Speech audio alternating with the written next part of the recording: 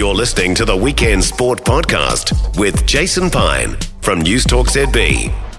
James McOnie, Crowd Goes Wild, Alternative Commentary Collective, Kiwi Football Fix and other bits and pieces. How are you, mate? I'm okay, Piney. I'm operating on about 2 hours sleep. Yeah, there's been a bit to watch, hasn't there? Ashes? Have you been watching the Ashes? I have. I've been loving the Ashes. It's just been gripping stuff. Yourself? I have been watching as much as I can. I don't think I quite have the intestinal fortitude of you. I tend to sort of nod off. I got told once that if you don't want to go to sleep watching sport, that you should just put your shoes on.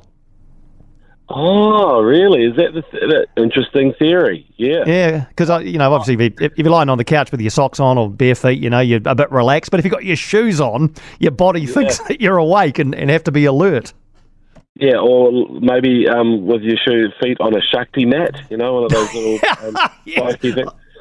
Yeah, my wife uses that. She lies down on it periodically. Yeah. So anyway, I think we're straying slightly from the point. Sorry. Yes, the Ashes have been incredible, and what a contest. But the one thing that astounds me, and you don't often get it as well when you tune into the coverage, and you've got Athers and Nassar and their wonderful English nasal delivery, is why the hell have they taken so long to put Mark Wood in this test team? I know. It's just astounding. Because he's what did he get? 5 for in the first innings, didn't he? 5 for 34. Second innings he got a couple of wickets. He's so much quicker than anybody else. Why is it taking till the third test?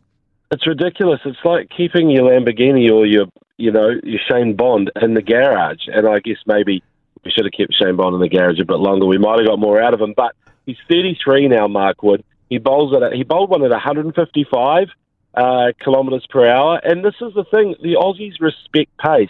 And so it's actually taken a while for all the English selectors, including our beloved Baz, to cotton on to the fact that you need someone like that in the team. He's just scary. Yes, I think Travis Head took him to the boundary a couple of times, but hey, there might be 3 or 4 people in your team who are comfortable with pace. But that means there are 7 people in your team who aren't, So let's just actually, face facts is that they've been operating with dinosaurs for a while. In the case of, say, Jimmy Anderson, 40 years old, it's like it's a no-brainer. And now they're on the verge of winning the thing. Yeah, and let's update people. So 3 days gone, the test is very well advanced. It stumps on day 3, England 27 without loss. They need another 224 to win the test match. Is this a coin flip at the moment, or are England slightly ahead in this test match? I think the way chasers go now, I feel like Aussie are probably 100 shy of what is now considered a decent chase. I mean, if Todd Murphy can cut them up maybe and Cummins can scare a couple of the top order, then perhaps. I mean, obviously you got Stark there as well, right? So, but to get that many runs, and obviously with a bit of Bazball policy there, that at least one batter out there has probably got the license to smash it at a run of ball. I feel like the remaining 224 runs, it's for England really at the moment. Yeah, once again, the first session tonight will be compelling viewing, no doubt. All Blacks, you would have pushed on through and watched the All Blacks this morning? Yes, I did. I commentated on Channel 59 for Sky with the ACC, and I tell you what, Piney, for a first hit out, that is not too bad. And I'm sure I've heard some of your callers kind of like comfortable with where we're at, right? Yep. That's it. And I think what happens is last year the callers just flooded the lines after one of a number of losses. But today there was an air of general satisfaction, particularly the first half. Well, 31-0, the game's over, isn't it? Exactly. Well, I mean, it could have been quite different if that charge down from Damien McKenzie in the first minute had been a try, but it wasn't. So let's look at those positives, because really this is a team that was filled with all the players who had a decent rest, plus a couple of key people, and those key people include the captain Sam Cane, who I thought was outstanding, but Scott Barrett just at another level now. What a dilemma that puts with the All Black selectors. Do we actually need to give him the number 6 jersey and say, look, if this is where we feel you're going to add the most value, you've got to play those 4 or 5 tests in a row in this position, rather than just be thrown in there every now and then, because I thought Scott Barrett was immense.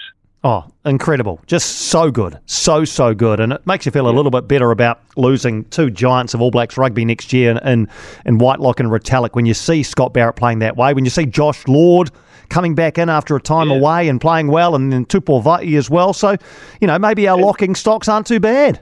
Not too bad at all. I saw Dane Cole sprinting again. That was so good. It was like a scene from Cocoon, where all those old people start running around and dancing.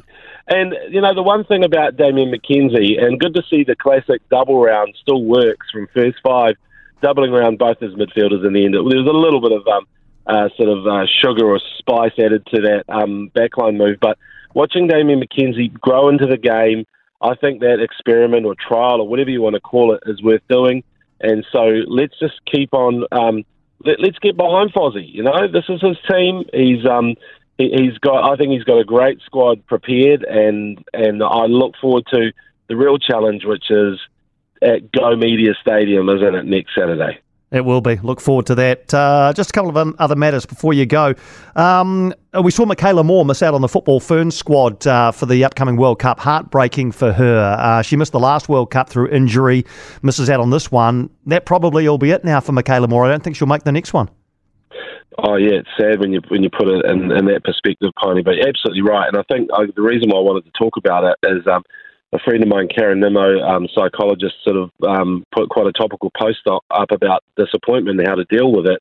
And I was thinking, well, Karen's absolutely right. Do we talk about it enough, this disappointment? Sometimes in the media we want the story with that happy ending. We want or someone to hit rock bottom. But this kind of disappointment that happens all the time, and I'm sure Brad Weber felt it the week before when the All Blacks were named, this is a thing that's kind of unseen and maybe something that we need to find perhaps better systems or something around it, because admittedly it sounds like she's pretty much taken it so badly that she hasn't even returned emails or calls to the coach. So I think it's a work on for sport. Yeah, no, it's a good point you make. All right, well, I hope you're going to get some sleep, are you? Oh, no, you can have a nap this afternoon before the Ashes start again tonight at 10, perhaps.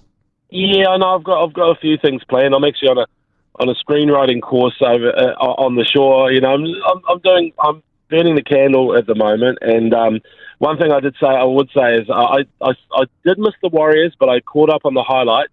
And could I just give a shout out or send a brief love letter to the halves, including Luke Metcalf, and in particular our hooker, Wade Egan, is on fire at the moment. And just some of the passes, there was a 30-metre pass, not 30, I'm exaggerating, 20-metre pass to Sean Johnson. But this is the thing, watching him play with that confidence and just set the table. I know the fullbacks get all the money, the other rock stars, but tell you what, you got a good hooker, you're sorted. Absolutely. Good to chat to you, mate. Always enjoy our yarns on a Sunday afternoon. James McOnie. For more from Weekend Sport with Jason Pine, listen live to News Talk ZB weekends from midday or follow the podcast on iHeartRadio.